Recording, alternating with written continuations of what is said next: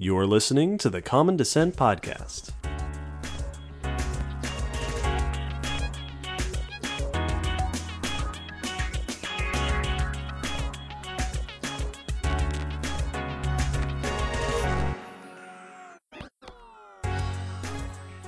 Hello, Will. Hello, David. Hello, listeners, and welcome to a special bonus episode of the Common Descent Podcast. Ba-ba-da-ba. This episode is all about responding to the survey. Indeed. So, across the month of March, we had a listener survey out, and hopefully you, dear listener, responded to it. Lots of people did. If you didn't, we'll do another one sometime in the future. Yes. But it was so fun. We got so many great responses that we wanted to take some time to talk about some of the things we learned at the survey and some of the things that we are thinking about changing or adding or, Updates. Basically, this episode's basically for some of the behind the scenes glimpses at, what we're thinking about doing as it relates to the things that came up in the survey. The other thing that happened on the survey is that we put that question right at the end of the survey. Just for fun. That just for fun. We said, if you could ask us a question, what would it be? And neither one of us thought very hard about that question. No, it was like a side comment. It was like, hey, we should and we called it a bonus question. Yep. And that was the question we thought the least about. We put it in there, spent a lot of time on the rest of the survey, never thought about that again. But like 40 or so people responded and asked us questions. Yeah. So the second section of this survey bonus response episode is going to be us answering the questions that people asked. Absolutely. In that section. So if you want to hear about some of that sort of peek behind the curtain, things that we're thinking about, stuff, then keep listening. If you just want to get to the question, the Q&A part, jump to like 30 minutes or so. Yep, that's what we're going to aim for. Probably around there. So, yeah. That's going to be the longer part. This is going to be a long episode, I think. Asked a lot of good questions. But let's start and go through some of the survey feedback. We are not going to be able to talk about everything that came up in the survey. No. So if you made a comment and we don't mention it here, fret not. We did read everything. Yes, and first and foremost, thank you all for your responses because you guys gave some amazing responses. Yes, we really, really appreciate the people taking the time to do this. Indeed. And it's so nice to hear people, and this is something that one of the reasons we did the survey is that for the most part, our listeners are invisible to us. Yeah. There are some people on social media who interact with us, and that's wonderful. And we have there's a bunch of people on Patreon, which is fantastic. Mm-hmm. But that's a fraction of the number of downloads we get. So there's a huge invisible, there's the dark matter. As the phrase of the silent majority. The silent majority, yes. The dark matter of our podcast listeners. Imagine if you will, a dark audience. So there's a number of things we heard in the podcast survey. There are a number of things that kind of ended up being equivocal. Yeah, it was kind of fun seeing what things got brought up. I'm sorry, go ahead. Really quick, I just wanted for anyone who didn't get a chance to see the survey or fill it out, we had a number of sections. We asked for, let us know general things like how you found us, but also, what do you like? What could we improve on? And what would you like to see more of? And those were the big points where people were actually able to write in responses, and boy, did they. Yes. So we got some demographic info, right? We know like what sort of the breakdown of our listeners and their background is. Yeah. But a bunch of people said they want longer episodes. Yes. A bunch of people said they want shorter episodes. All right. There were a number of people said that they love our news section. Great. Because it helps them keep up with news. Other people said that they don't come for the news, they come for the discussion topics. Okay. Some people want us to do more specific topics. Some people really like the broad topics. Uh-huh. So, we're probably going to keep the format pretty much the same. As if anyone knows anything about statistics, when you have the results going on either side like this, then we're going to go right between the middle for our Yes. mean. So, for the most part, the broad strokes of the podcast format are going to remain the same, but stay tuned Mm-hmm. for addendums. The biggest criticism that we received, and we asked in those words, We did. criticize us, please. Yes, we did. So it turns out Yeah? that we have some repetitive Uh-huh. speech patterns. Yeah. Uh-huh. Yeah. Yeah? Mm-hmm. Yeah. Huh. Right. How about that? Cool. Interesting. A number of people, many people, pointed out that we make a lot of those sorts of words and noises. That we get a little bit overzealous with our repetitive monosyllabic responses. We have taken this to heart, We have. and we will be monitoring our speech Yes. in the future. One of the biggest reasons for that is when we're recording the episode, and we've said this to a degree, it really is almost beat for beat the same kind of conversations we have anyway. So it Yes, has some is. very organic after effects yeah. of that. And the kind of stuff you don't that I never thought about until it was being recorded. Yep. But that's part of honestly, that's part of the difference between doing something for an audience and something that's just two people hanging out in a living room. Oh, absolutely. So that, in all seriousness, we greatly appreciate those kinds of feedbacks. There were also a number of things that people said they want to see us do or want to see us change. They're wish lists, A number of people asked us to do more episodes, which like, more frequent Mhm. episodes.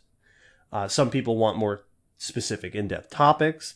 A bunch of people said they want to hear from more guest episodes. yeah, it was a cool to see how much people really enjoyed getting to hear other people in the field and related to the field. Yes. And there were a number of commenters who asked if we would consider doing video content. Yeah. Now, if you've been keeping up with all of our stuff, you will know that we have actually started dabbling in video content a little bit. Yes, we have. We did a couple of live streams, so check those out on YouTube if you haven't. Yep, they've been saved as videos for you to watch anytime now. Yes. But the general response, basically anytime people asked us to do more of something, Mm-hmm. our sort of shared response is, we agree with that, but But we are limited. We are limited by time and money. time and money are the two major things. This is in many ways acting as a part-time job for us, and for me that would be my second job next to a 9 to 7. Yeah. And then Yeah. David writes, and so we have other things that we have to do to keep living where we're living and eating what we're eating. Yes. So that's not to say we won't do those things. And Not once at again, stay tuned. Mm-hmm. We have some plans cooking that are there to specifically, hopefully, fulfill some of these requests. Trying to do a little bit of both. Yep. But on this note, there is something that you all can do to make this wish come true. It's Very yes, simple. There is. If you go to a real convenient website called Patreon. Patreon.com/Common Sim Podcast. In all honesty, it's funny and it's sort of that plug, give us money sort of Nudge, plug. nudge, huh? But Patreon has been a huge help for us. And it is part of the reason that we are able to be thinking about Mhm. doing some of these additional things. And that's just to give people an explanation as to why we set the limit that we set when we started. Every 2 weeks. Guest episodes are another one of those things that they're harder to do. They're more work, they're more time, they're more effort. There's a whole new It's- level of complications that are on top by adding another person that we don't necessarily know that well yet.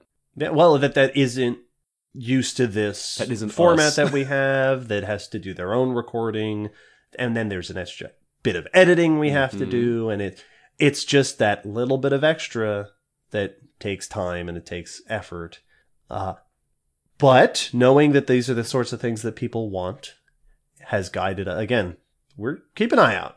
because when the time comes for us to start doing new stuff, we will be looking at these requests. Yes, and that won't be too far in the... Like I said, we're already doing video stuff. Absolutely. A little bit. We made a very detailed list of the things people were hoping to see and requesting. Yes. And we actually just talked to another guest not too long ago. Yeah. And we've got some plans that will hopefully satisfy some of these requests. Another thing that came up a few times is that there are a bunch of people that asked if we could put more substance into the blog posts. Make it a little meatier. And that in terms of in terms of more content, or at least more specific targeted content, and also just making the blog look nicer. At least one person said, I think there were a couple of people who said that they wish the blog was just a better blog, and not necessarily in like a rude way. No, nobody was rude on the survey. But just like, it could look better, it could be advertised more, general stuff. Yeah, they would like to see a blog that matches the efforts we put into the podcast and shows that. And that's another one of those things that's it's another expenditure of time and effort, but it's also, for a long time, we didn't know that anybody was reading the blog. So it's actually really nice to get this feedback. Yeah, we had been actively under the assumption that we weren't getting much interaction on the blog, so most people must not be reading it. And I mean, if no one's reading it, it's just a drain on time. And so finding this out was very illuminating. Yeah, and if you go through our blog archive, you'll see how our approach to the blog posts has kind of waxed and waned as we try to find the perfect format. But keeping in mind the stuff that people say that they get out of the blog, things like additional references, things like like some of the stuff that directly supplements what we're saying and referring to in the episodes. We're zeroing in on, I think, our ultimate format for the blog. So those of you who do read the blog and do follow the blog, keep an eye on it and let us know. Keep letting us know what you want to see in regards to any of these things. If we put something in it at one point that you really enjoyed, flag it so that we know to do that again next time, because for us that may have just been a trial. Yes. So if you like what you're seeing, let us know. If you don't like what you're seeing, let us know. Indeed. There were also a handful of suggestions people made that were really quick and simple. Yes. Musical interludes was something that people asked for and are now part of the podcast. Because we liked that idea too. Good idea. So there you go. Effective change, something nice and simple. One person asked if we could be on Spotify, and the answer is apparently yes. Podbean has, hypothetically, in theory, we might even be on Spotify by the time you hear this.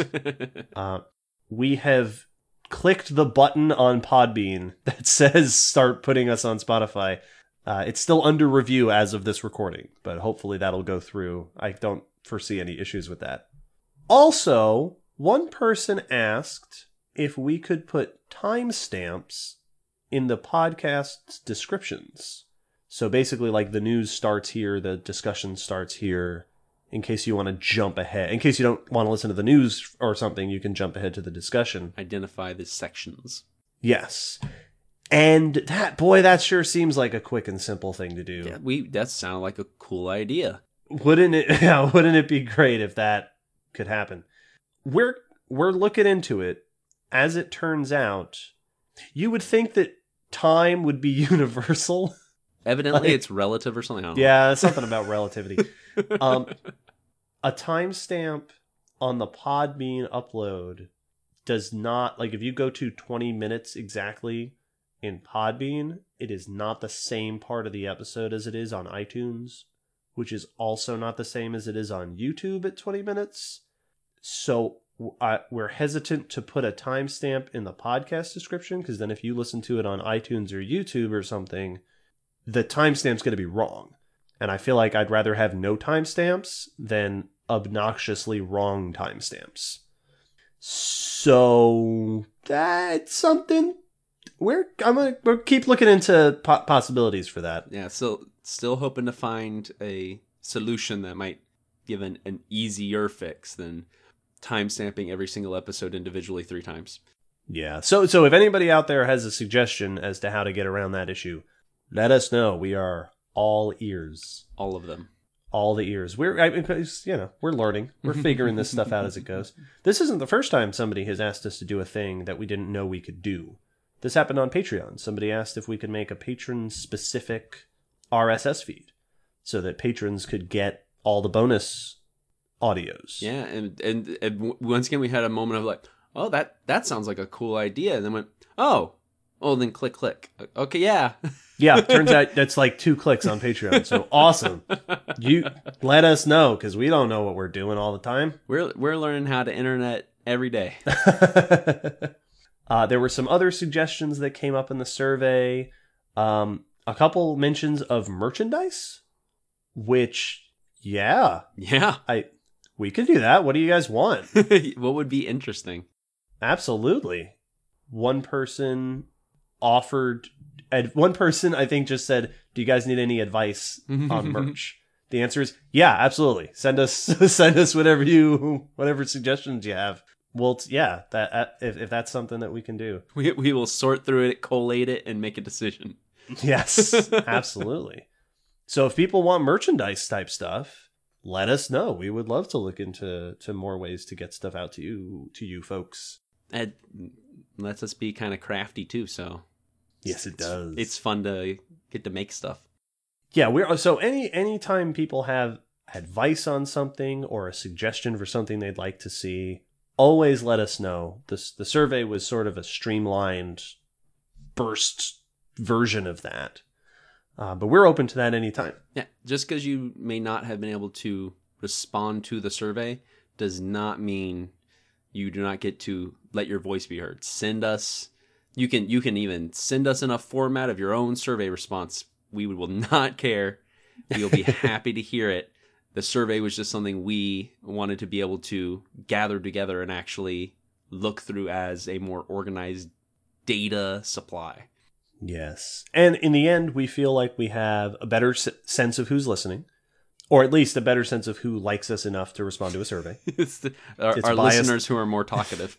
Yeah, it's a biased sample, and that's impossible to get around. But a better sense of who's listening and what our listeners want. So like we said, we're not going to be jumping to weekly episodes.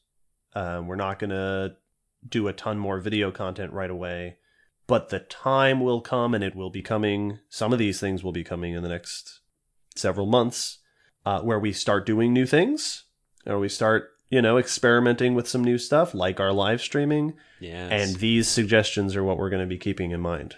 Absolutely. So the responses we got here were a very pleasant mixture of confirming things we were already trying to accomplish, to know that we were meeting our personal goals on what the podcast was hoped to be, finding out unexpected things that people enjoyed or would like or had noticed, and then also having those fun moments of people suggesting things and us both having were you listening? Were you in the room? 'Cause yeah.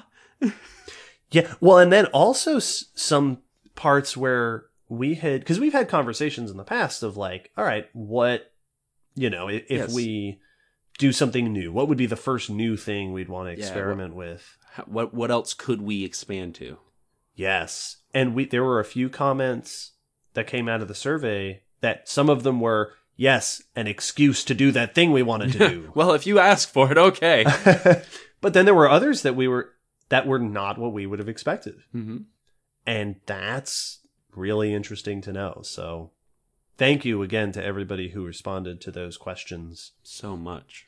And shared your thoughts. And also, because everybody that responded to the survey was super nice about it.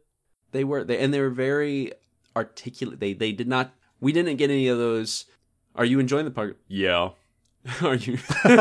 Yes. Yep. Yes. No. Yeah.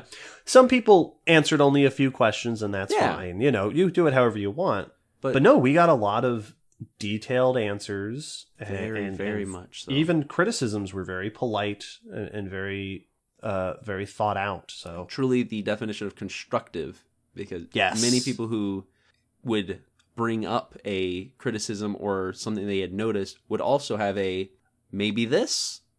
yeah, people gave us advice and suggestions. It was awesome. great. So thank So you, this thank is- you, thank you. Yeah. We finished this survey, and my immediate thought was I can't wait until next year Yep. where we could do another survey. Yep. Can't get here soon enough. So thanks once again for that. If you want to continue to support our efforts and get us towards getting those new things that you want us to achieve, keep listening, keep letting us know what you think. And if you'd like to push us along a little more, as always, you may join us on Patreon, and we would be immensely grateful. Internally. Forever in your debt. Now, on to the next segment.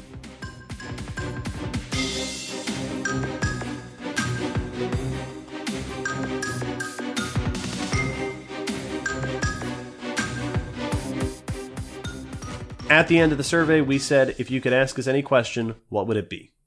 And a ton of people asked us questions. Yeah. So we have put together the lists. We can't attribute the questions to anybody because these are anonymous surveys. So we're just going to be reading the questions. Hopefully you'll hear your question. Some of the questions we've rephrased them a little bit to cut them down for the podcast, or we've combined some similar questions. Yes. So you might not hear your question exactly word for word, but they're all Hopefully We're you'll all get here. the answer you were looking for. yes. Now, but what I'm going to do right now is randomize the list. Yeah. Because that's fun. Oh, that's a good first one. Okay.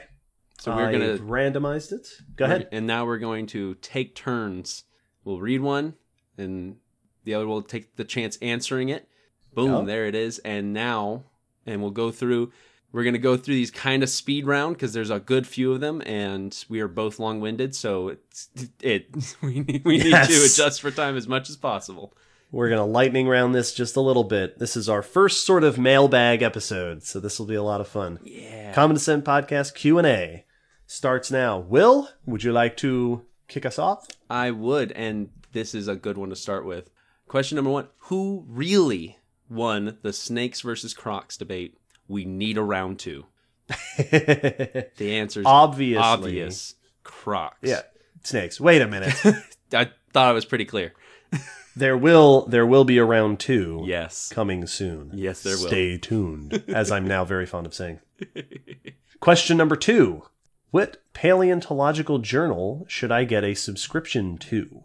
That's a good question. I'm going to defer to you because you have more experience writing. Sure, yeah. So you know the ins and outs of the journals. Indeed. Honestly, I would say that there are a ton of open access paleontology journals, which means you don't have to subscribe to them. You can just read them for free. Paleontologica Electronica is all online. The Bulletin of the American Museum of Natural History it has a lot of paleo, and that's open access. There's a bunch of open access paleo. If you Google open access paleontology, you'll find a bunch of different journals that you can just read those papers online. And then if you really want to start looking into the other journals, you can find, there's a ton of paleo journals. There's A lot. Journal of Vertebrate Paleo. There's P3. There's a whole bunch. You can look them up. But most journals you can subscribe for email alerts. So when a new issue comes out, they'll send you the list of the titles. And from the titles, you can look at the abstracts. And that's a great way to sample a bunch of journals if you're really hoping to start subscribing and paying money towards these to support those institutions and get those journals. Get a bunch of email alerts on a bunch of scientific journals, and then do that for a few months and then subscribe to your favorites. Yeah, that's definitely, there's so many options. Cool. All right. What made you decide to start the podcast? Why is it important to both of you? We decided to start the podcast. Part of it was that I had been listening to a lot of podcasts and I was feeling inspired. Mm-hmm. And I started noticing the similarity between some of my favorite podcasts and just the conversations that Will and I had. And I said, we could do that. We could just start recording these conversations and put them out there. That's almost word for word the way it was first said. Yeah. So why don't we just record this? It's also very...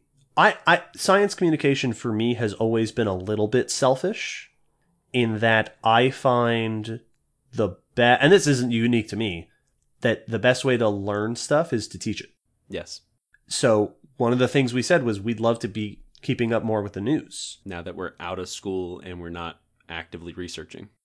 Yep. So we made a news section in the podcast. Yep. So this forces us to be up to date on news, and it also allows us to be educational about it.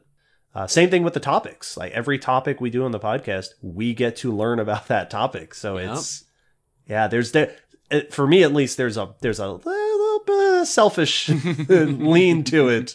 But this is what we do, right? We love talking to people. We love teaching people about science, and we quite enjoy talking to each other. And it's one of the things that we both feel is a true priority in this day and age, to have a actual understanding and true communication about science. Yes, that's the other thing is, we want people to have I don't say role models, because that's a little self-aggrandizing, but things out there to look to for new information, Reliable sources, critical thinking, scientific conversations. That was the other thing. Yes, is our conversations are just two scientists chatting. And this was one of my favorite things at the end of the sloth chat that we just did in the live stream. Yes, it was just because our two sloth guys knew each other. And they were bickering back and forth, jokingly. And it was just scientists having conversations. And I think that that's really important for people to get to hear. What science actually sounds like. Yes, what humans, who happen to also know a lot about science or work in science. Yes. Next question. This is a classic, all the way from the Reddit school of questioning. Would you rather fight 100 duck-sized horses or one horse-sized duck? 100 duck-sized horses anytime, for very specific reason. I work in an aquarium. I have interacted with ducks. A horse-sized duck is just a flat-faced theropod. They are terrifying. At that size, it would just dismember you. I agree 100%. I would add to that 100 duck-sized horses, 100 anything is rough. Yeah. But I'm pretty sure that a horse that size I could outrun long enough to climb up something. Yep. And once I've climbed up something, those horses are SOL. Hooves do not help. Just climb up a tree, grab a branch, and start swinging down. Go away. That's it. Done. To back this one up, would you then rather... This is a separate question. rather fight 100 Compsognathus-sized Diplodocus or one Diplodocus-sized Compsognathus? So, Compsognathus is a very small, two-legged dinosaur. These were the compies from Jurassic Park: The Lost World. Yes, there you go. Even though in the book, I think they were pro-Compsognathus. I think so. But whatever. And Diplodocus is among the largest sauropods, right? 100-foot long neck, long tail. My answer to this one is actually the opposite. Now, because you could argue the same thing, that I could definitely outrun 100 Compsognathus-sized Diplodocus. But if we're sticking to physics, this is true. A Compsognathus scaled up to be like 40 tons is not moving. It's not. It's going to break its legs and fall over, and I win. That is very true. If the physics don't apply, though, that is a kaiju. Yeah, no. If we're ignoring physics, then definitely the tiny Diplodocus. That is a kaiju. I don't even think I'd need to run. I just start kicking. Yeah, I would just take it home. What are they going to do? I mean, like a horse can bite. Honestly, with either of the 100 small-sized animals, I'm just going to build a pen and keep them. At least save one and sell it. Even if they hate me, all I have to do is keep my fingers clear. But you build a 2-foot-high fence around. You have the best attraction ever. Well, and can you a horse can bite. Yeah. But a Compsognathus-sized Diplodocus, its head's going to be super tiny. Nom nom nom nom nom nom. Yeah, what are you going to do to me? The tail might hurt, but ow, stop it. Cut out. Next question. should I go for a master's in paleontology? That's a loaded question. We both did it, and we both Yes. enjoyed it. Yes. It was what I knew before I ever finished undergrad, getting my bachelor's, that I was going to get my master's. Same here. Because I was not done with school yet. I could feel it. I was not done learning, and I knew from a very young age that I wanted to be a paleontologist.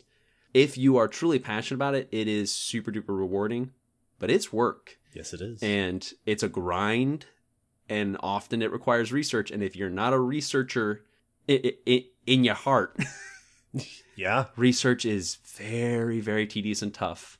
But I have some of my best memories from my time at grad school. Many of my friends that I still know to this day, I met during that time. So I mean, I have no regrets about it. But yeah, it's an investment, both monetarily and time-wise. It is. And I think that people shouldn't think that they need to get a master's to be involved in paleo, Very good point. Absolutely. but also not think that they need to avoid getting a master's for any reason. Yes. If you can afford it, honestly, look at master's programs, talk to people who run master's programs. Yeah. Call up some professors, ask them what you'll be expected to do, and ask them what the program's like. That's the best way, because every person's situation and every program is going to be a little different. It's going to be different everywhere you go. All right. Do your research.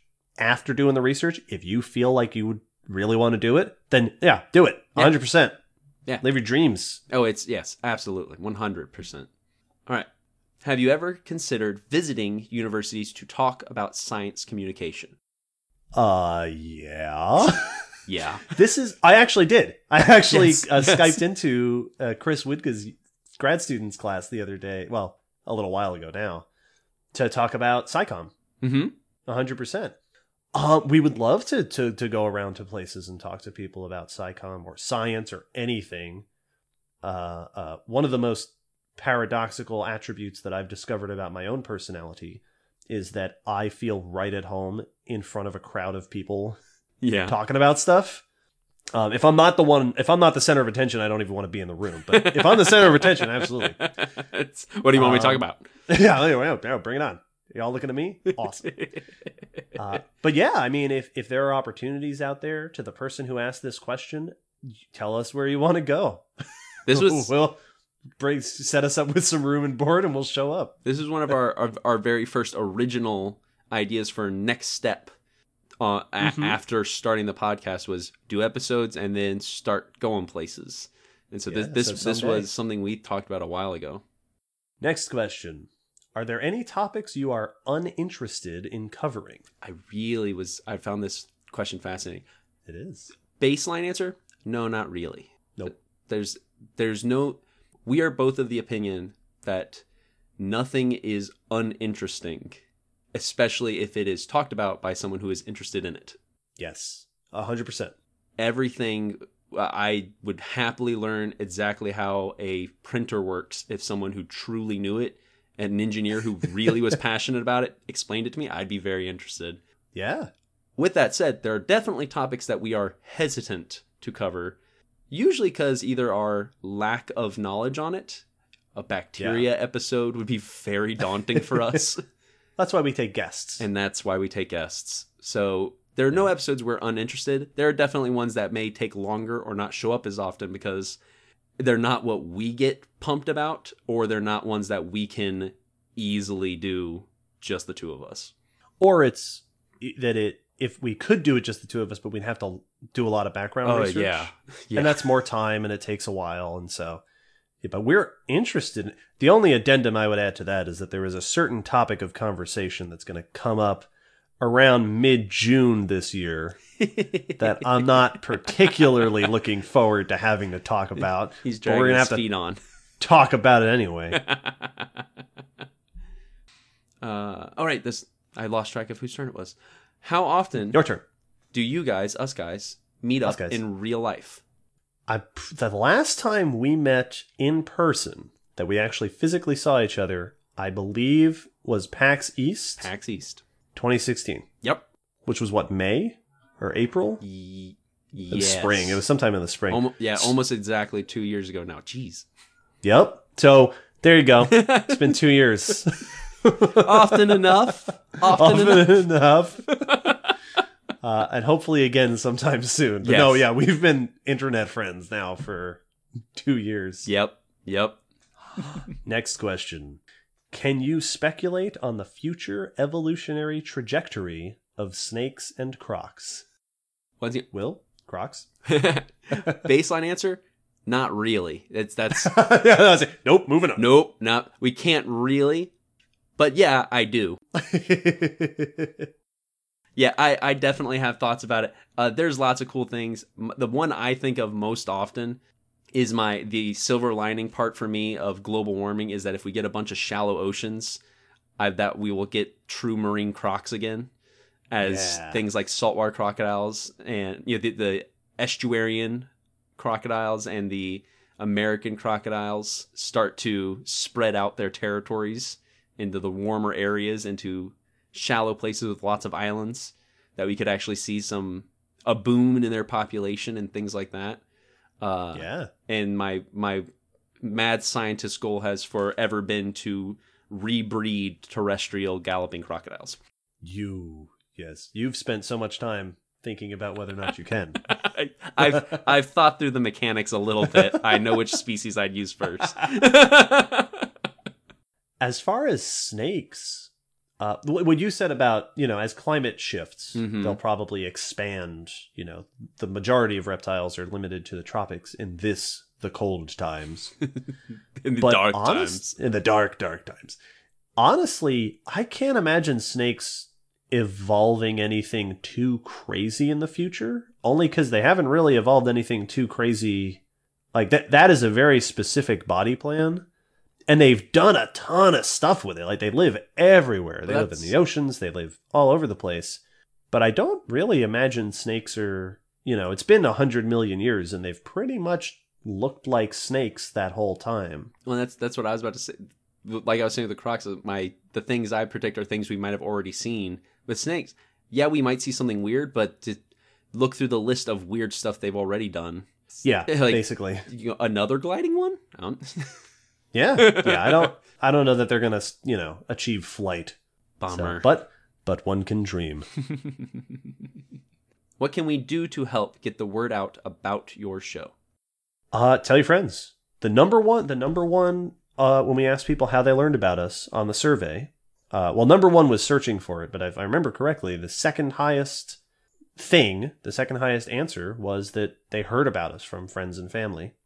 Talk to people, share our posts on social media if you would, and leave reviews on iTunes. Yes. Like and review on iTunes, because we don't do a whole ton of work directly with iTunes, but iTunes is like the big podcast juggernaut in the room. It is. If we can get likes and reviews and stuff and downloads from iTunes puts you higher up on the visibility lists, the more attention you're getting. Yes.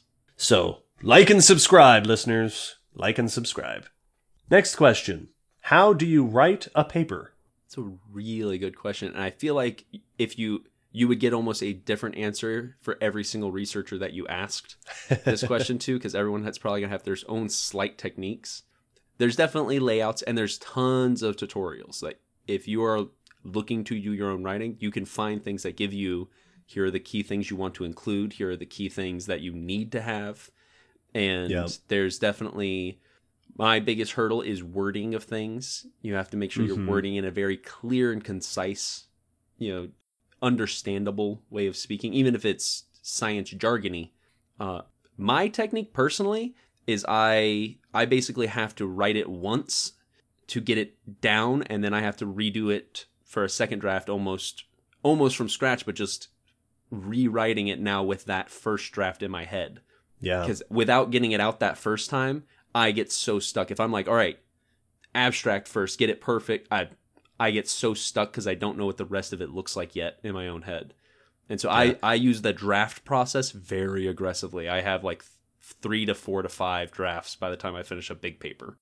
There's also the point that different scientific publications have different format requirements. Yeah. So a lot of the how to write a paper, a lot of that's decided for you. This is very true. But realistically, you'll read enough papers in researching your scientific paper that you will have a very good sense of what a paper looks like by the time you're ready to write your own. Absolutely.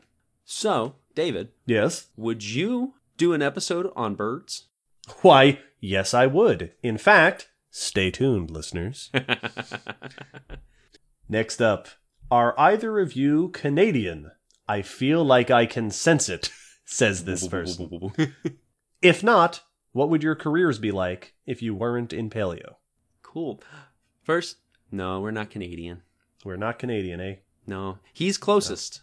I'm I've spent the majority of my life within 7 or 8 hours of Canada. No, I'm That's it. I'm a Georgia boy, born and bred. I was born there and lived all my life there until I met David in Tennessee. So that was the first time I lived outside of the state, was grad school. Yep. So nah. But the second part is very interesting. I had a very brief moment in undergrad where, even though I was a biology student, because I knew I liked that better than everything else, I was tempted and started to pursue acting, specifically comedy and voiceover. Yeah.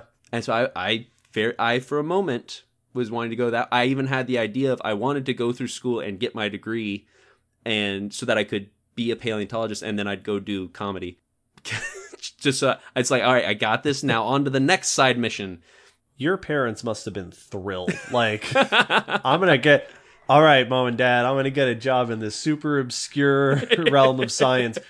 Do you have a backup? Yeah, comedy. Yeah. The funny thing was, I actually told that to the interviewers when I was applying for college, and I got the program. Hey, there you go. Honesty is the key, kid's people. got moxie. I have long said that if I were not in science, I probably still would have gone down an academic route, and there's a good chance it would have been linguistics. That would have been my bet. I love it. I love language stuff.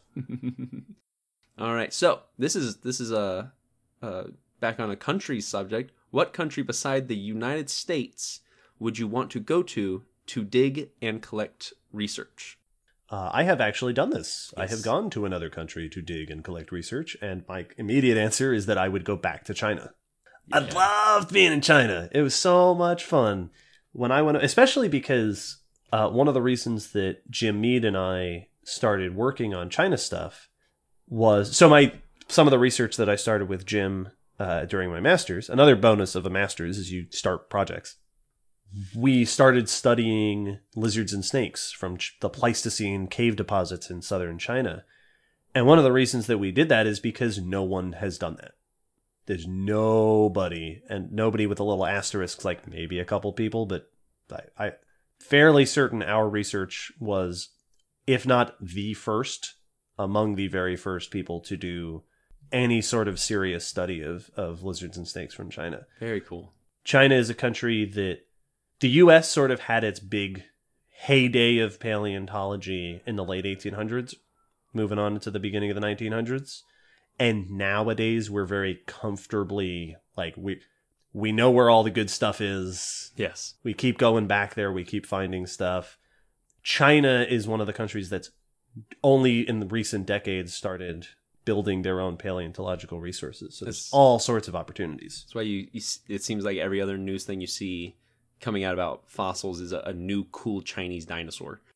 Yes. See also Argentina, Mongolia. Mm-hmm. There's a bunch of places around the world that's happening in. Yes.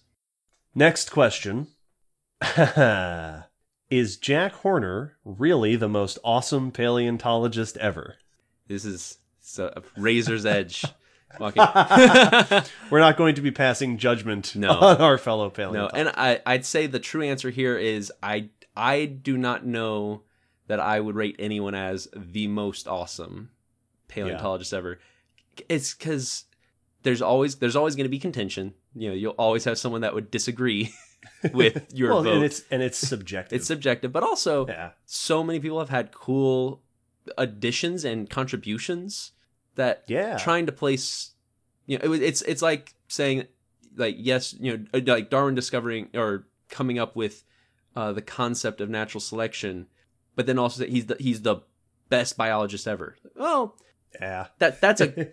he has a really good thing, but there's also some other crazy things that have happened in biology that should be ranked. So Yeah. I'm not going to rank him the most, but I wouldn't rank anyone really. For the record, I met Jack Horner once. I'll tell you the riveting tale. This Sit was at around, SVP. gather around, children. I think Los Angeles at SVP one year, and I was looking for paleontologists to ask some questions. I was doing some questioning about documentary work, and Jack's been on a ton of documentaries. So I found him in the poster session at one point, and I walked right up to him and I said, "Hello, I don't know if I said Jack or Mr. Horner or whatever I said."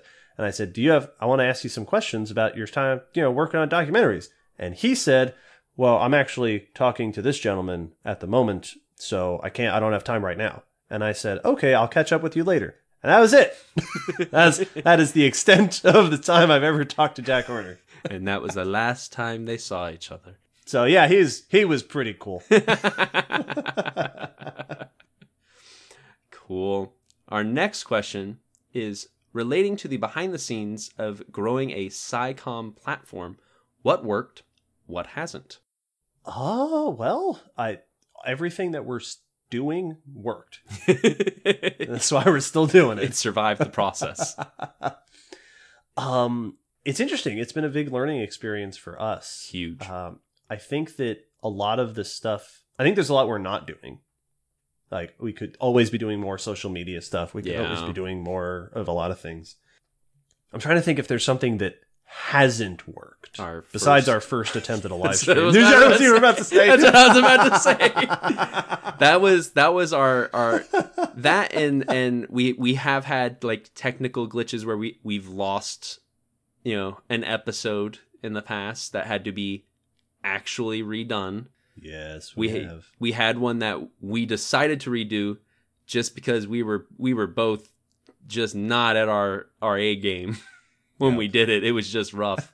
So we've had moments of stumbles, but not like a technique that came back to bite us or something. I would say what works is talking and listening to your audience. Yes. Know your audience. That's why we did the survey in the first place.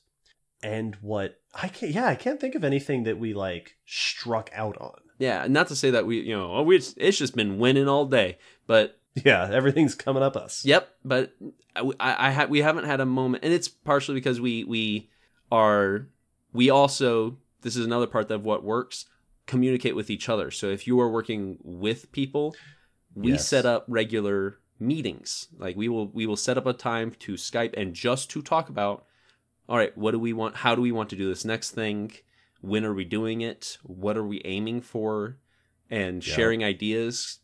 When one of us says something for the other one to be able to go, I don't quite like that to this degree. And so hashing it out before jumping in. So that I'd say that's probably the reason we haven't had something just come back to really bite us, is because we try to have a unified idea before we go in. Yes, we make a plan, we stick to it. Yes. Next question. What small things do you do to add joy to your lives? Oh, so many.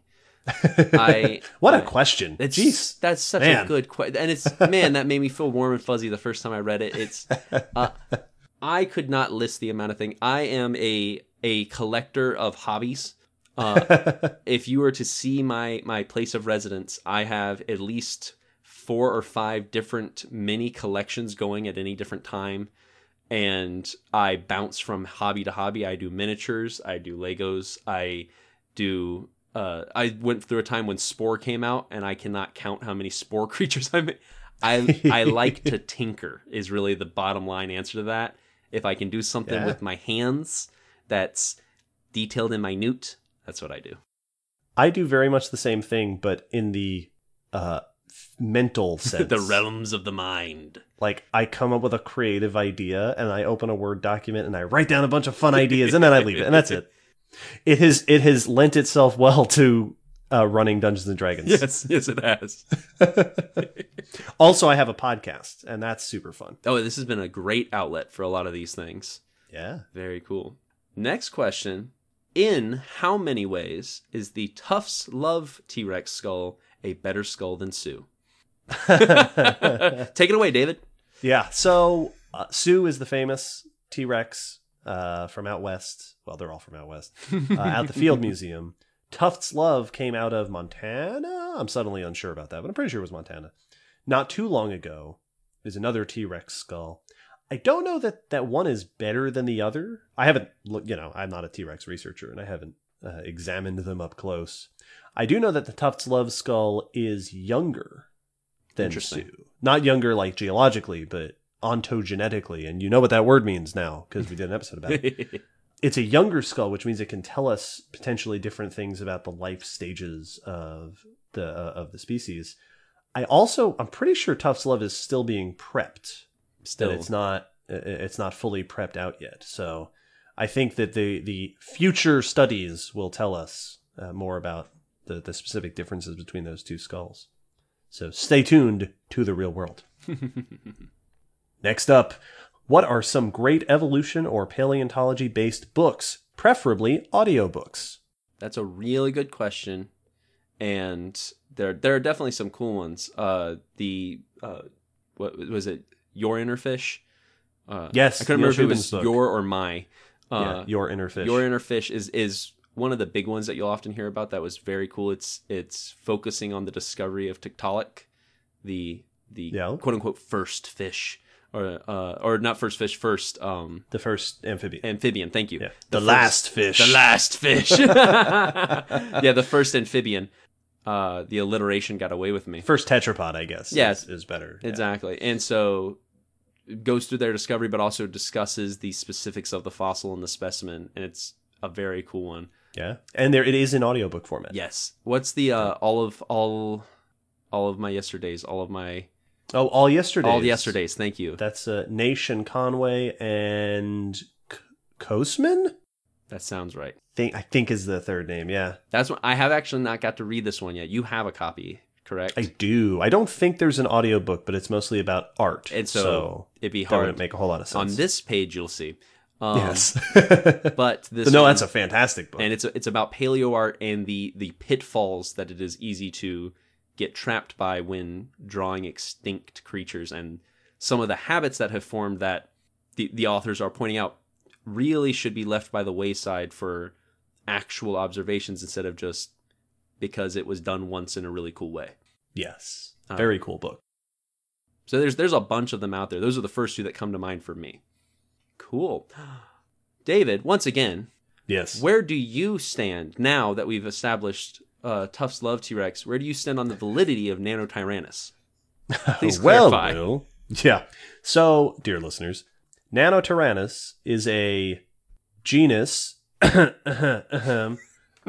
Tyrannosaur that basically looks like a small version of T-Rex and has been argued by many to be a juvenile T-Rex, not actually a different species. And not a small version of, but just a small T-Rex. An actual small version, yeah. There's a few specimens of Nanotyrannus, and the people have been arguing back and forth over this for a while as to whether or not it is legit. I hesitate to make firm stances because, again, I'm not a Tyrannosaur expert, and I don't like making claims like I know what I'm talking about. No. On specific things like that, because I haven't looked at it. I can tell you that it would not surprise me if it were a juvenile Tyrannosaur. Yes. And if you put a gun to my head, my guess would be that it's a juvenile Tyrannosaurus. If I was forced to bet on T-Rex. Yeah. And more of the theropod researchers that I've spoken with fall on that side of the argument, that they think that it's probably a juvenile Tyrannosaur. But there are people out there who are very staunch defenders of the idea that it's its own taxon. So we shall see. But more expert people than I are arguing over it as we speak. Yes. Hey, Will. Yeah? How badly did you want to live in Dinotopia? Asks this person. I loved those books growing up, they add. So badly. So badly. I still have them on my shelf right now. Yeah? I used to have a bunch. I still own them to this day for so many reasons. One, Cool concept. You get to live alongside dinosaurs, many of which are now smart enough for you to communicate with. Yes. But the world building in those books was so well done. There was a map. I loved looking at the map. There was a map. They had a language. I used to Yeah. write things. I used to write things in the footprint language. Me too. Mm-hmm. Yep. Yeah, no, I would do that too. They had their own mythologies. My favorite part, just because I didn't know this was a thing, I learned about this actual technique in Dinotopia, was when they talked about having to raise orphan dinosaurs and using puppets of the adult mother to make sure that the dinosaurs still see their own kind as their own kind. Yeah. Which is something we really do with some orphan animals like cranes, usually with birds that imprint. They will either wear disguises that look like the bird, or some will dress things like trees so that they at least don't see humans. Yeah. And so that way when they go released back to the wild, they're still wild. And I learned about that in Dinotopia. So I loved them, and when they introduced the world beneath with the steampunk robot mech dinosaurs, I was done. I was smitten.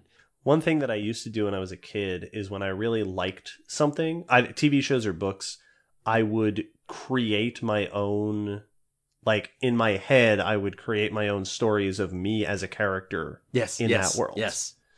So I had that with Dinotopia. I was like, if I were in Dinotopia, this would be my story. And every now and then I'd be reading something and a chapter would inspire me, and I'd put the book down for a second and then put in my own made up chapter in my head. Like I'd sit there and be like, okay, what if I were in this world, I would come in at this chapter and this is what I would be doing. Yeah. And most of the time I was the best character ever. Well, yeah. Because obviously. Like when I did it with Harry Potter books, I was like a prodigy with all the magic. Because of course, as I was a kid. I mean, why wouldn't you be? Just like I am in real life. We got a bunch here. We have a little list of similar questions. We'll back and forth. First one is, what are your favorite dinosaurs? Deinonychus. Mine is, I like the weird ones. I like Ceratosaurus, followed very closely by Carnotaurus, because they're predators with horns, and that's weird. I had a book. I had a collection of these dinosaur books, and each book was about a specific dinosaur. Yes, and I remember those. And I had them organized alphabetically on my list, on my shelf, because I was a nerd. They're not alphabetical anymore. Now they're organized by author and topic, and they reference books. Or I left that childish stuff behind. Yeah, I left that behind. Jeez, now I organize them by the Dewey Decimal System. The Deinonychus book opened up by describing a bunch of natural disasters in the world of the dinosaurs. It was like dinosaurs had to deal with floods and earthquakes and storms and this and this and this. And then it went, and right up there with all the worst disasters was little Deinonychus. And I had a picture of Deinonychus, and I went, oh, and I was sold. I was ever since then, I was like, yes, Deinonychus. Yeah. The next question in this collection of favorite questions. Which dinosaur is objectively the best? Crocodiles. Wait a minute. Hang on a second. Now you're misleading our listeners. I know. No, this is one of those where I want to make Suchomimus. Yes. yes. Baryonyx was always up there for me. I love Baryonyx. The Spinosaurs have that. Oh, they're so cool. And they got the big old, like, mass murderer claws. Yeah. Objectively, the best is hard. It's real hard not to say theropods, because how can you not like theropods? If you're wanting to do by success, birds probably get to hold that title because they're still around. Yeah. But they're all really cool. My answer to this question is objectively, like quantitatively. Ooh, yes. The best. Like, because objectively, the best dinosaur, the most successful species, that is the most diverse, the most numerous, the most widespread species of dinosaur ever to exist, the domestic chicken. Good point. Congratulations, chickens. You hitchhike on the victors of history, and you have become super successful. Stood on the shoulders of giants. Yep. So now, with the good ones out of the way, what is your most disliked dinosaurs? When I was at the Center for Science, which we not only did educational programs, we had an animal area. Like we had a bunch of animals that we kept. And there was one day that the sun conures were out. Sun conures are small parakeets. And those sun conures were jerks. Those are my most disliked dinosaurs. Those 3 sun conures. Yep. They bit me in the ear. They flew over and landed on my shoulder, and I was like, oh, this is pretty cool. I didn't realize, stop it. What are you doing? And you can't pull them off. It's like a vice. Yeah. I was trying to like nudge him gently. Nope, wasn't happening. Flick, flick, flick. That no, worst dinosaur ever. Very similar. I had a bird that lived in the tree outside my apartment during grad school. And there were many a morning that if you were to watch the front of my apartment, you would have seen me standing outside of my pajamas, just looking up in a tree angrily, holding a stick. You were like Phoebe's boyfriend in that one episode of Friends. where he's like, hang on a second. And he picks up a gun and shoots the bird out the window. Yes. I had moments considering to buy a slingshot just because I was in the middle of writing my thesis. The next question. What is your favorite extinct mammal, excluding the obvious, such as saber-toothed cats, mastodons, etc.? I like that this question is, what is your favorite extinct mammal that wasn't part of the original Megazord? Yes. Yep. That is a good way to ask the question. That's a really good question. Mine usually falls. That's why I was happy to spearhead that episode. Ground sloths. Yeah, good choice. I like them. They're weird and they're cool looking, and some of them swam, and I love it. I often go with the most derived things. So I don't know for sure. My answer would probably be the early cetaceans. Yeah. Early whales and such. Absolutely. All right. Now, they're narrowing it down further. What is your favorite non-dino, non-croc, and non-snake fossil? Well, you took out all the good ones. What's your favorite boring fossil? Let's see. No. Well, yeah, what would be my favorite? And we'll say non-mammal, too, because we just did the mammal. Absolutely. What is my favorite fossil that's not in any of those categories? I gotta say that there is a special place in my heart for coiled cephalopods. That was high on my list. Yeah, like nautiloids and ammonites. What else? Although, no. I'm sorry. I mistook. The restrictions are very, very specific. Mosasaurs. Mosasaurs, which is almost cheating. Yep. That's how close can I get to snakes without answering snakes? No, 100% mosasaurs. Lizards that are convergent with whales. Yes. There you go. Those are my favorites. Or maybe pterosaurs. Pterosaurs are cool too. Yeah, if I went with a specific group, I love the phytosaurs, which once again are just another cheating. Group's option to crocs. But if I'm going with specific fossil, one of my favorites is the whorl tooth shark, the spiral shark tooth Helicoprion. Yes, Helicoprion, whatever you want to say. Heliocopterion. Helicopteron. Transform. You beat me to it. It's what the world is for. I'm pretty sure he was one of the Decepticons. I love that one because if there's a whole printout, you can find tons of it of how they drew this shark trying to figure out where that weird tooth went was hilarious. And it's my favorite example of you can't assume that just because you saw one drawing of an animal means that's what it looked like. It's the same reason the goblin shark is my favorite modern shark. One more favorite question. What are your favorite invertebrates? Coiled cephalopods. Yeah, good choice. Modern cephalopods, too. Insects Yeah. are my number one clade. Cephalopods are close, but no, if you told me I could only study one group of invertebrates, and that was what I had to study ever, insects, 100%. With that question put forward, yeah, and specifically eusocial. Ooh. I love hive minds. If I had to pick a favorite group of insects, it'd probably be Odonata. The dragonflies. Yep, that's a good one. They're pretty cool. Yep. Cool. Moving on. So outside of favorite things, back to some hard tack questions. Does this pay off, or is it just a labor of love? Mostly, it's a labor of love. Yep. Love for science, love for you, listeners, and love for that guy on the other end of this Skype call. Oh, you. Although it does pay off a little bit now. Kind of. It reimburses now, thanks Yes. to Patreon. We break even on our subscriptions, and we have enough to do extra little things like getting better mics and Yes. getting better equipment and things like that. We are not yet making money on the podcast. Not yet. So we've got Patreon. We've also considered, I meant to mention this earlier, but oh well. We've also considered sponsorship. This is very true. That's been something So that's that- kind of hovering That might around be something that happens. the Yeah. edges of us figuring out if and how we would want to do that. Yeah. We'll see. Next question. Do either of you have a dinosaur tattoo? No. No. No tattoos at all. Nope.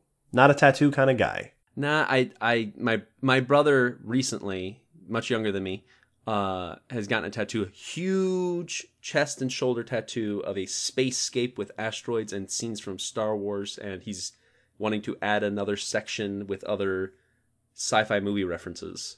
What?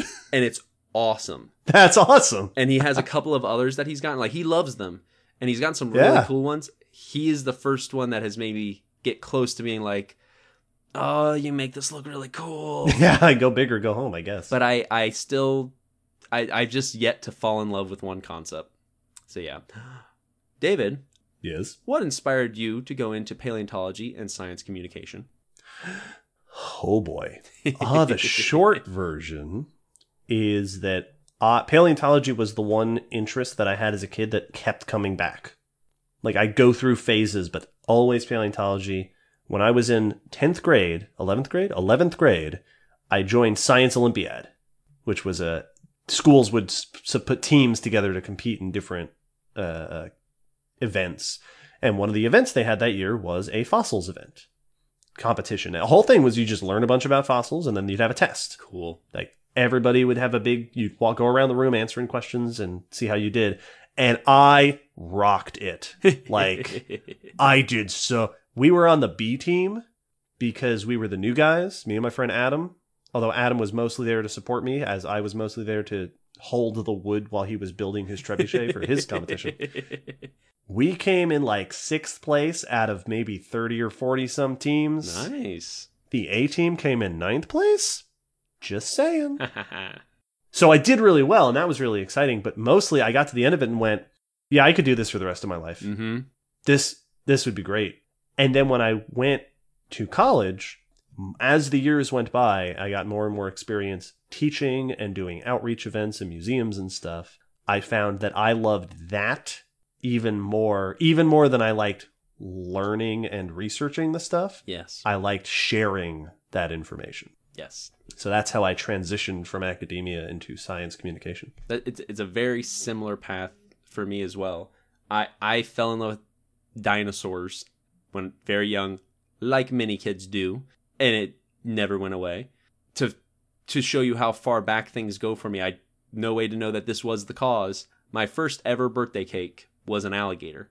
I pointed that out. You were indoctrinated from the start. I pointed that out to my mom the other day, and she had forgotten that that's what it was. And I was like, no, I still remember because it was in one of our photo albums. She's like, that could have been it. I was like, I've always assumed it was.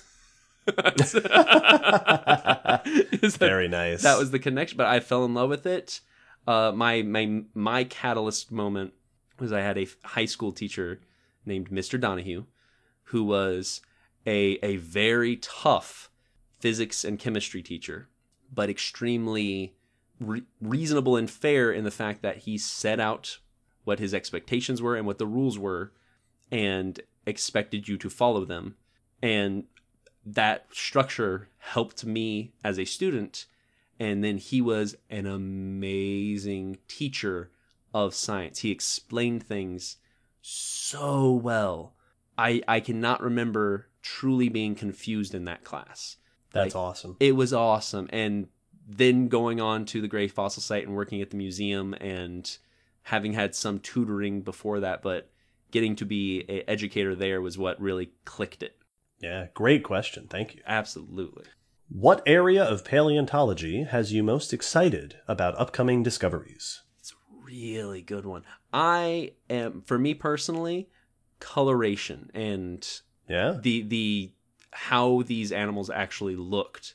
The fact that we're getting so many discoveries having to do with that really is exciting me, because now when we have visualizations, they are going to be so much closer to correct than we have ever been before.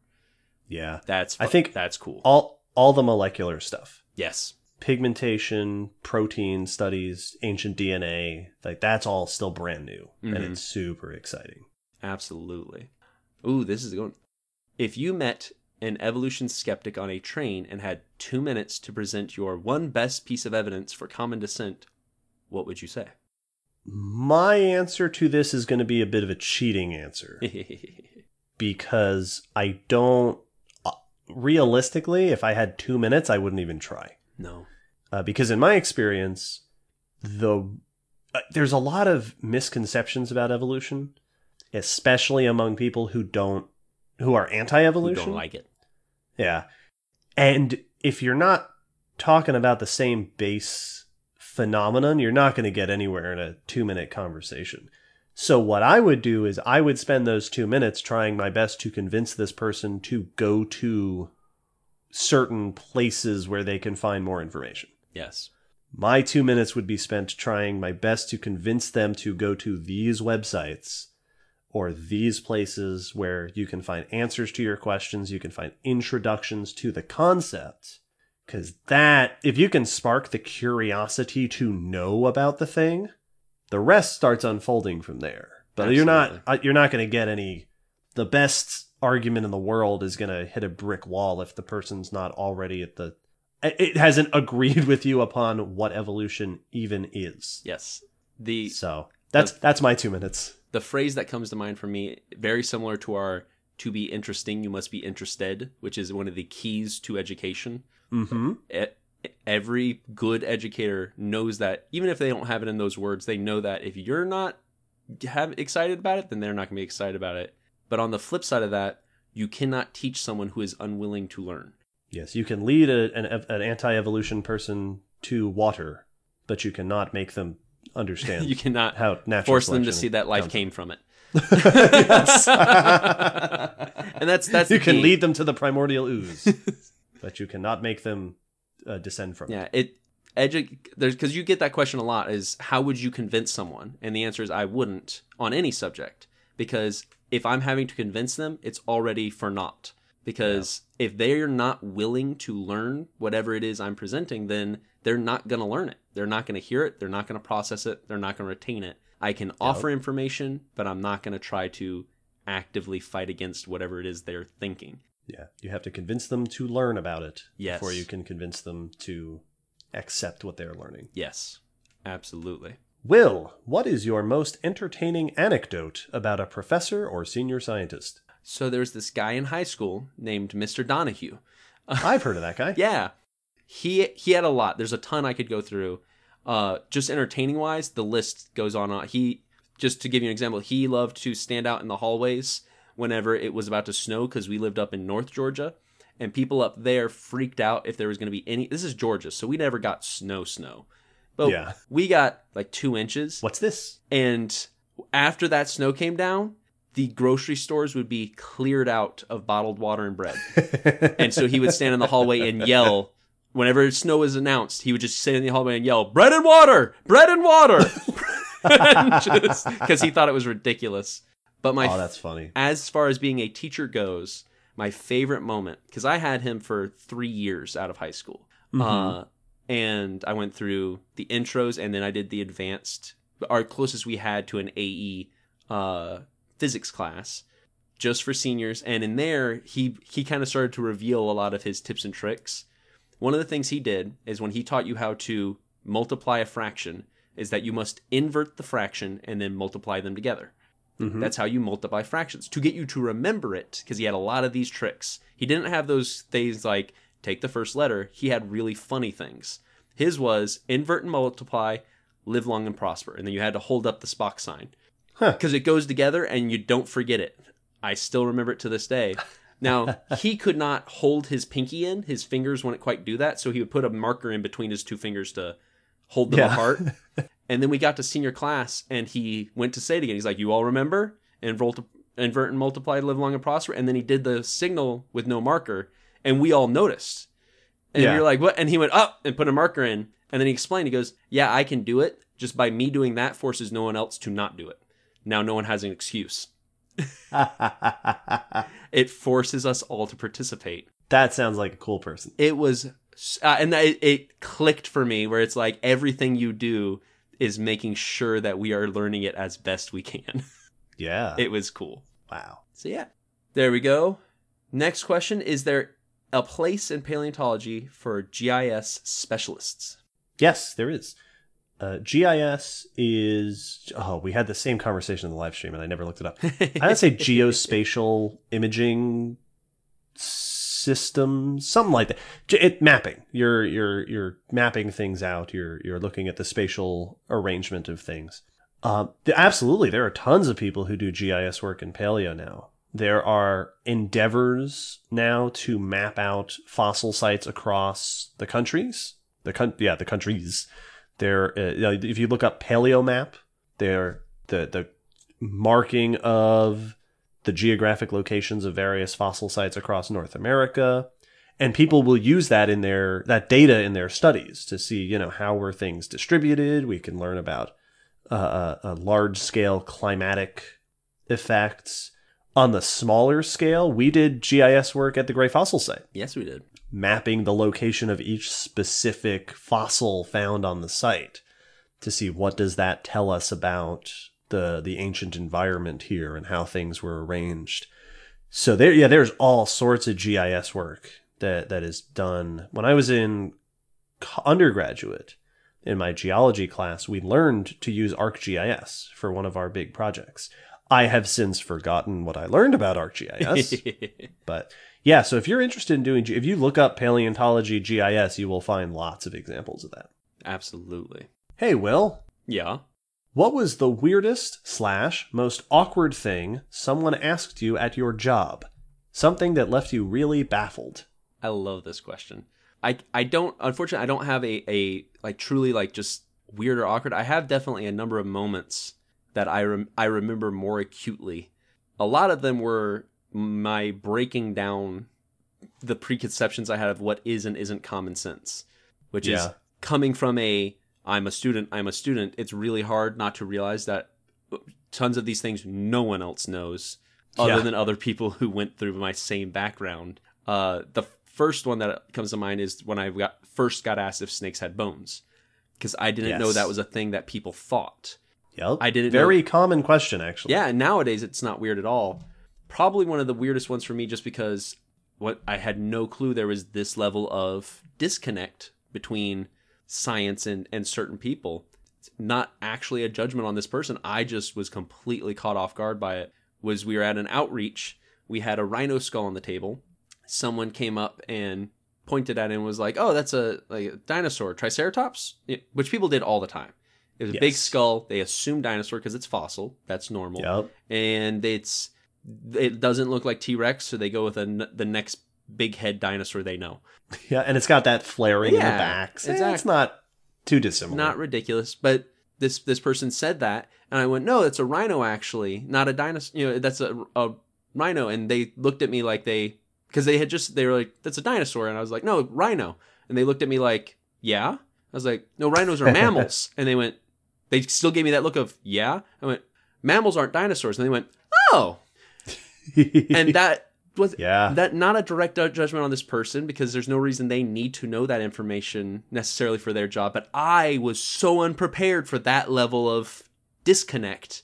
I had no more response. I just sat there like, I don't know what else to say to you. Do you know what birds are? I don't know where to go from here. I was so caught off guard. It threw me off my game completely. Yeah, it's hard to forget. It's hard to remember. It's easy to forget what is the stuff you've learned. Yes. Because you've been doing this forever. That's the same thing you have when you mention a celebrity and someone goes, "Who?" And you go, "You don't know who blank is?" It's like, yeah, I don't watch their movies, so I don't know. Yep, 100%. Yep. That's like the 17th time I've said 100%. I'm stopping. That's the last one. So, next question. Oh, this is a fun one. If you could get any one animal included in the next Jurassic Park movie, what would it be? Oh boy. Well, I mean, for me, I gotta stay on brand. So it would be super cool to get some of those Cretaceous marine snakes. Yeah. That would be a lot of fun. I think that Paleozoic creatures, it'd be really cool to get Paleozoic stuff some attention. But it's Jurassic Park, so we're sticking with the Mesozoic. Yeah. Ancient birds would be really cool. That would. Like toothed birds, like an Ichthyornis or Hesperornis. Yes. Would be really neat. But if I'm not being picky, I would settle for literally anything discovered within the last 30 years. Yeah. That would be cool to see something in a Jurassic Park movie. Yeah. I got mine, but not in a movie, to show how nerdy I am with this subject. The Lost World video game has a session where you have to fight a Deinosuchus on a boardwalk. Yes, it does. I remember that. And so I was completely happy forever.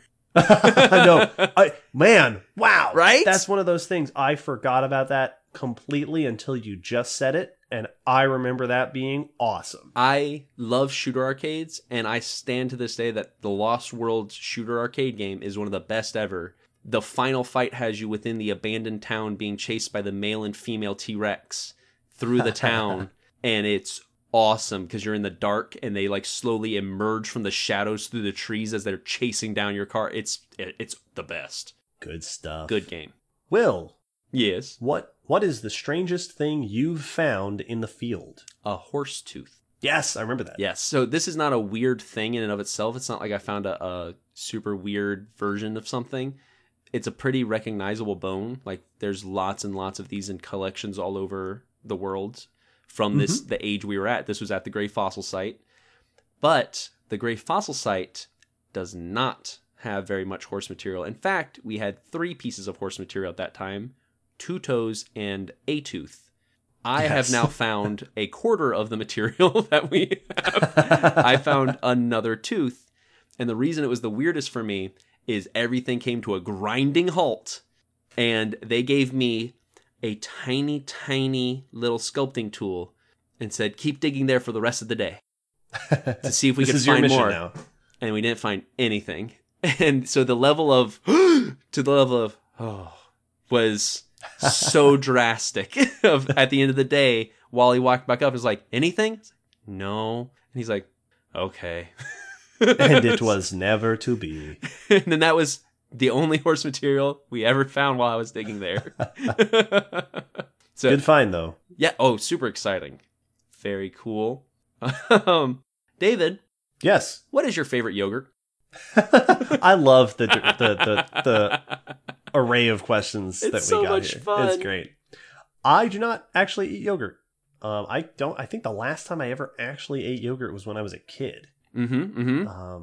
So I have not had yogurt in a long, long time. I don't have any preference. I don't eat a lot of it, but I like it when there's crunchy stuff in it. Gross. You're gross. I like it with crunchy stuff in it. Do you all remember? You all listeners. I bet you like chunky peanut butter. We're not. No, orange juice with the pulp is great. With the pulp in it. Pulp is great. No, it's not. We're not talking to Dave anymore. Listeners, do you remember when you were a kid? That's Pulp Fiction. Shut up.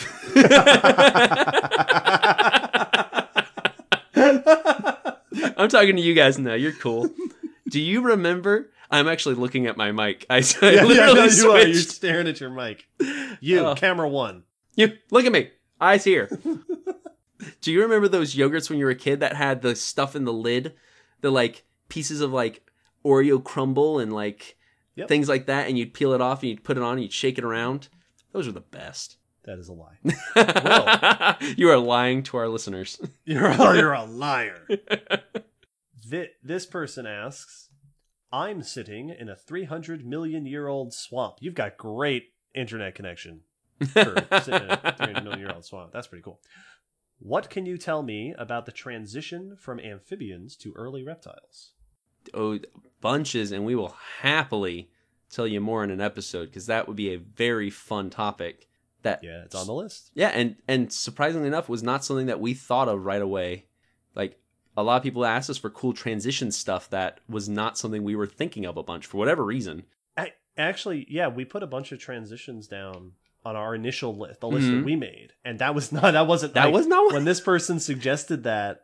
I went to the list and went, did we miss that? Yeah, we didn't put that in right. there. So yes, there's some cool stuff there. You know, the development of eggshells and scaly skin and claws and all that good stuff. So I mean, you get cool stuff there.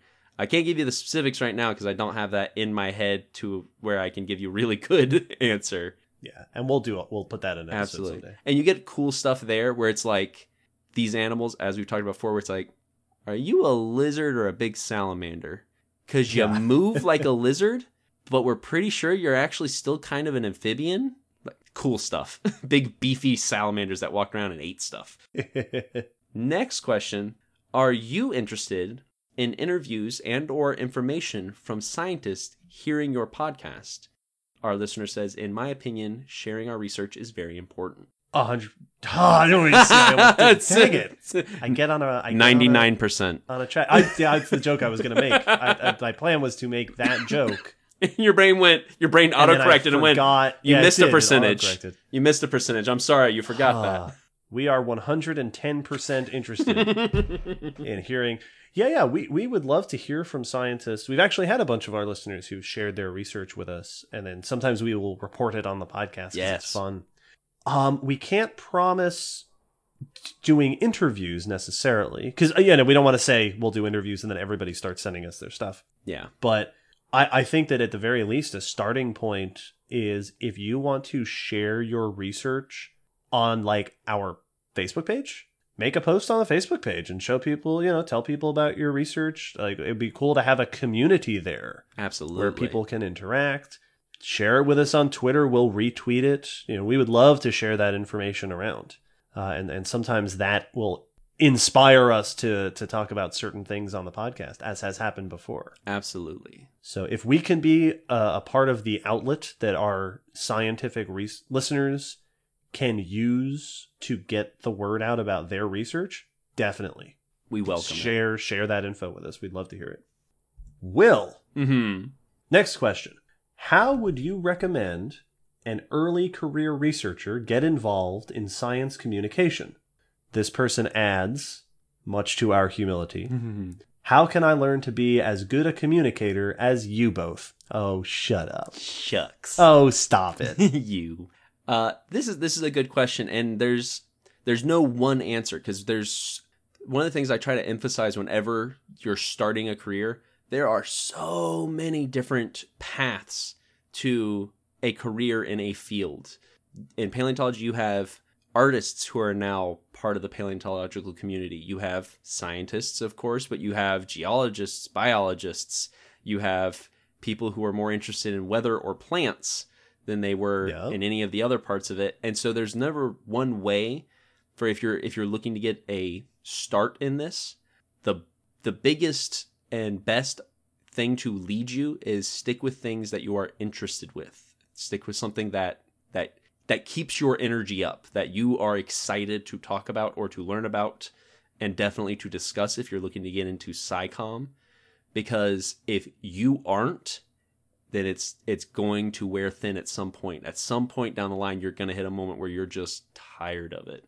And so, as cliche and as wishy-washy as it sounds, following your passion is really important when you're doing something that can be as tedious as public outreach, which can sometimes be very grinding.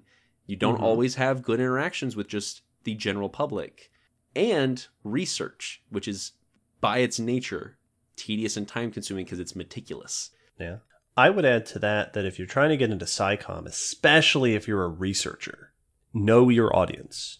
Yes. Because you probably don't know your audience as well as you think you do. And I say this as somebody who didn't know my audience as well as I thought I did. And Will's over there not knowing that people didn't know what dinosaurs meant. Yeah.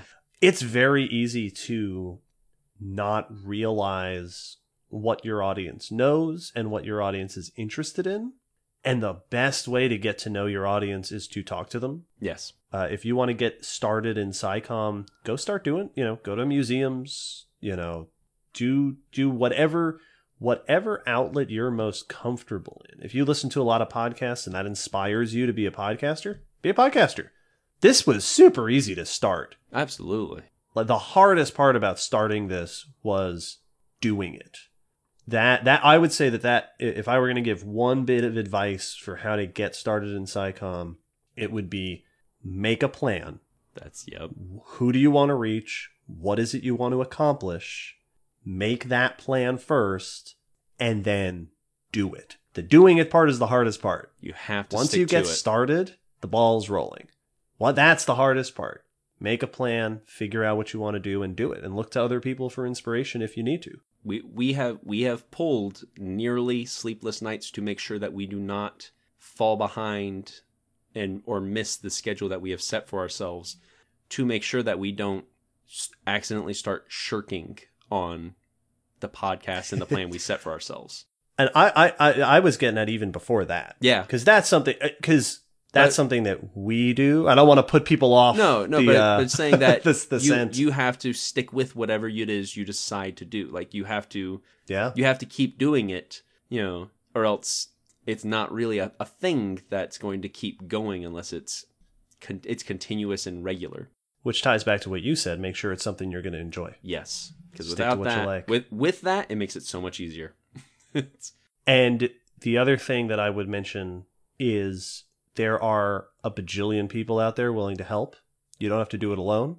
If you run into an issue, if you run into a problem, if you need help, ask somebody. It's one of the lovely Email things. us at commondescentpodcast@gmail.com. We'd love to talk to you about what you want to do. Yes, definitely.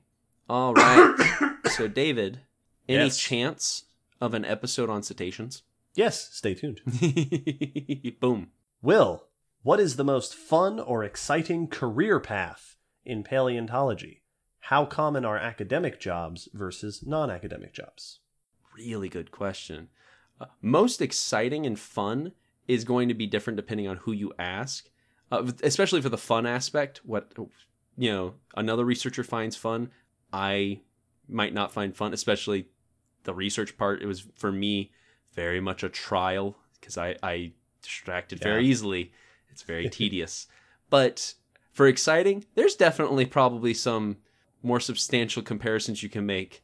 The people who have to, go cave diving to reach the stuff that they're going to have to find. It's pretty cool. That's pretty exciting. That's definitely a level of adrenaline that we're not going to be experiencing just relaxing under the shade at Great Fossil Site. The people who get to be on documentaries, but that's pretty cool. Could be anyone. So that's not to say that that's Yeah. one career. I've seen people I know on documentaries. So there's definitely some out there that are high octane by comparison. Yes. How common are academic versus non-academic jobs? Very much on both sides. Yeah. There's a lot of options for both. On the academic side, research is always necessary. It's what keeps it being a science. Yeah. And it's not as rare as I think some people think it is. It's still competitive. There's not a ton of positions. But no, it's definitely feasible to do it. Well, and there's lots of people who are academic in the field, even if they aren't currently employed by a university or museum. Yeah. You can do research even if you aren't hired as a professor. Just means you're not getting paid to do that directly necessarily. You may have to have a grant, or you may have to have enough free time outside of whatever you do to make money to do it. But there's lots of people who have made really awesome discoveries in their own free time doing good science. But there's lots of non-academic jobs. Ours would classify as, we're not researching. We are doing... we're not an institution. No. We're doing outreach. We're doing outreach on our own, in our own style. You get a lot of those. Paleo artists often fall into this category because you get a lot who are trying to represent the research, but also trying to portray the animals in interesting and uplifting ways, of things that make you actually really enjoy looking at it. They're making art that is based on science. So there's a lot on both sides. There's a lot of weird ones. I work museums. I would Yes. add to that. Yes. That's probably the big non-academic area, is that there's a lot of ways to be in museums. You could working in the collections, working in the lab, working in the educational aspect tour of it. guides. Tour guides, program people. You know, you Mhm. can coordinate the programs. You can do outreach. There are outside of museums. There's all sorts of ways to get involved in the teaching aspect or the PR aspect. So there's all sorts of almost anything you can do in another career path. Yes, that's exactly what I was about to say. I know somebody who was a marketing person Yes. for a paleo department that is now getting into research. Yes. So immersed that she's now getting into research. Things like that. You need people who are architects to design the gallery that's going to hold your fossils, and engineers to design the apertures that are going to hold, or, do you want a 3D CG dinosaur to show kids on a display? You better get someone who's a 3D artist. So it's those GIS people. Yes, it spiderwebs out very quickly. It does. Cool. All right, we had to get this one out of the way eventually. How many times do you think you've exclaimed "yeah"? Only as many times as there has been something cool to respond yeah to. Yeah. Yeah, exactly as many times as has been necessary. It's definitely, even after we made the comment at the very beginning, and I've even been trying to say where yet, yeah is a very good expressive word, and it's hard. There was a time, the first couple episodes, everything was cool. Cool. I remember that, everything was cool. I used to say basically 100 times an episode. Mm-hmm. It's tough now.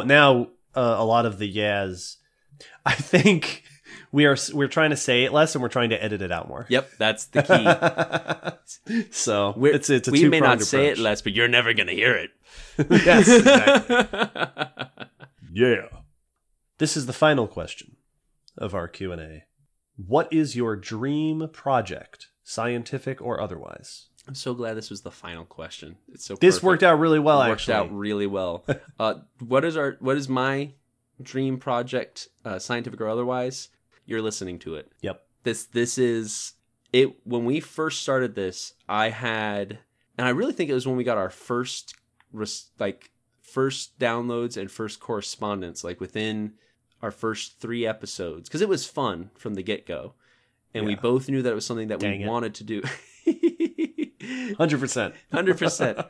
It was 100% fun. We both knew it was something we wanted to do, but as soon as we started getting some of the response and feedback, I had a light bulb moment that immediately clicked on, and I had the thought, this is what I want to do. This is what I want to do now. Yep. And until I'm done doing stuff. It's just clicked so well, and it's amazes me constantly how, almost not effortlessly, because we put a lot of effort into making it quality, into doing it well, but how smoothly it has transitioned into next phases of what we want to do next and what we want to branch into. It has never been a pulling of a tooth process to try to do something new. So yeah, it's this and the things we do in association with it. I think that this, and as I've often said, I don't think that the podcast is in its final form. Nope. And in fact, I don't know that our final form will even be a podcast, or at least not a podcast by itself. Very true. But whatever we end up doing, like we said earlier, there are a few things that we are now thinking about doing that we weren't necessarily thinking about doing, but even though that wasn't the original plan, I'm now super excited about it because I know the audience wants it. Yes.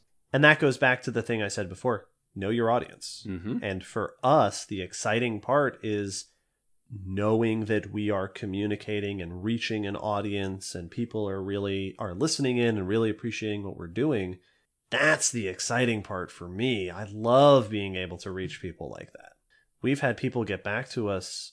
Some people have kind words. Some people say this is really cool, that I really like it. There's a lot of those personal touches where people, one of our patrons actually, who says that they fall asleep, or that they try to go to sleep listening to the podcast, but they can't because they get so engaged in it. Yeah. That's awesome. We had somebody join SVP. Yes. Tell us that we inspired them to join the Society of Vertebrate Paleontology, which means we might meet that person at a meeting. That's so cool. That level of connection, it doesn't have to be the podcast. It could be live streaming. It could be live appearances, traveling to schools, like we said before. Whatever it is that's allowing us to do that. That's, oh man. True. Plus more snakes. That would be the dream. If I could do that while holding a snake. Yes. I could actually. I could technically be doing it right now. If I wanted. Could do it while holding an alligator, but I wouldn't have a job the next. You wouldn't be allowed around the kids. Yeah. Well, I'd have to get it from the aquarium. So, that'd be pretty bad. This has been so far and continues to be just so much fun. First off, we enjoy getting to do this. We love getting to hear from the people who are enjoying it and to be able to have engaging conversations with the people who this is reaching, whether it's questions, whether it's we've had just nonsense comment conversations that are just enjoyable. And then there's been times where people have come on to say, I noticed you said this, and I always thought this, or I feel, and being able to have, if not debates, because I feel like that term is thrown around too often. No, but discussions, learning moments, teaching moments on both sides. We have learned from the people who listen to us a number of times, and it's it's just rewarding on all levels, and I love it. And what a perfect circle. Yeah. Back to the topic of thanking our listeners for doing the survey. The survey was one of the most enjoyable moments of validation for us. That people respond, that people are actually listening, people have opinions, people have suggestions about what we're doing. Very cool.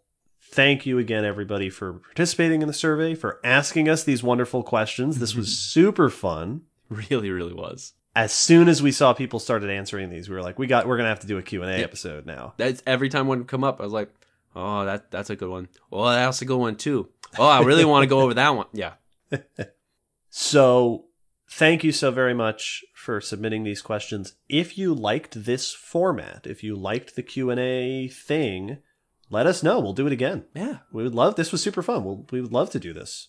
Absolutely. I wanted to say, I have been saying absolutely about as much as you've been saying 100%. So 100%, absolutely. Talk to us. Yeah. I noticed it after you pointed that out. I was like, I think that's been about equivalent here. There's only so many response words that you could do. We're going to have to start making up words. We're just going to have to start yelling. Just, whoa! Oh! Whoa! Goodness gracious! So we might be back to do more of this. Anytime you have questions, let us know. Maybe we'll put out a call for like a mailbag. At some point. That's what I was thinking. Every 6 months or something, we could put out a call and ask us collect them up and do this this again. Because as always, tell us what you like, what you want to hear more of, what you want us to do, and to the best of our abilities and time and money, we will do it. Always and always. I think that's it for now. I think this podcast episode is 100% done. Absolutely. This joke ends with the outro music. And the outro music plays now. One episode joke.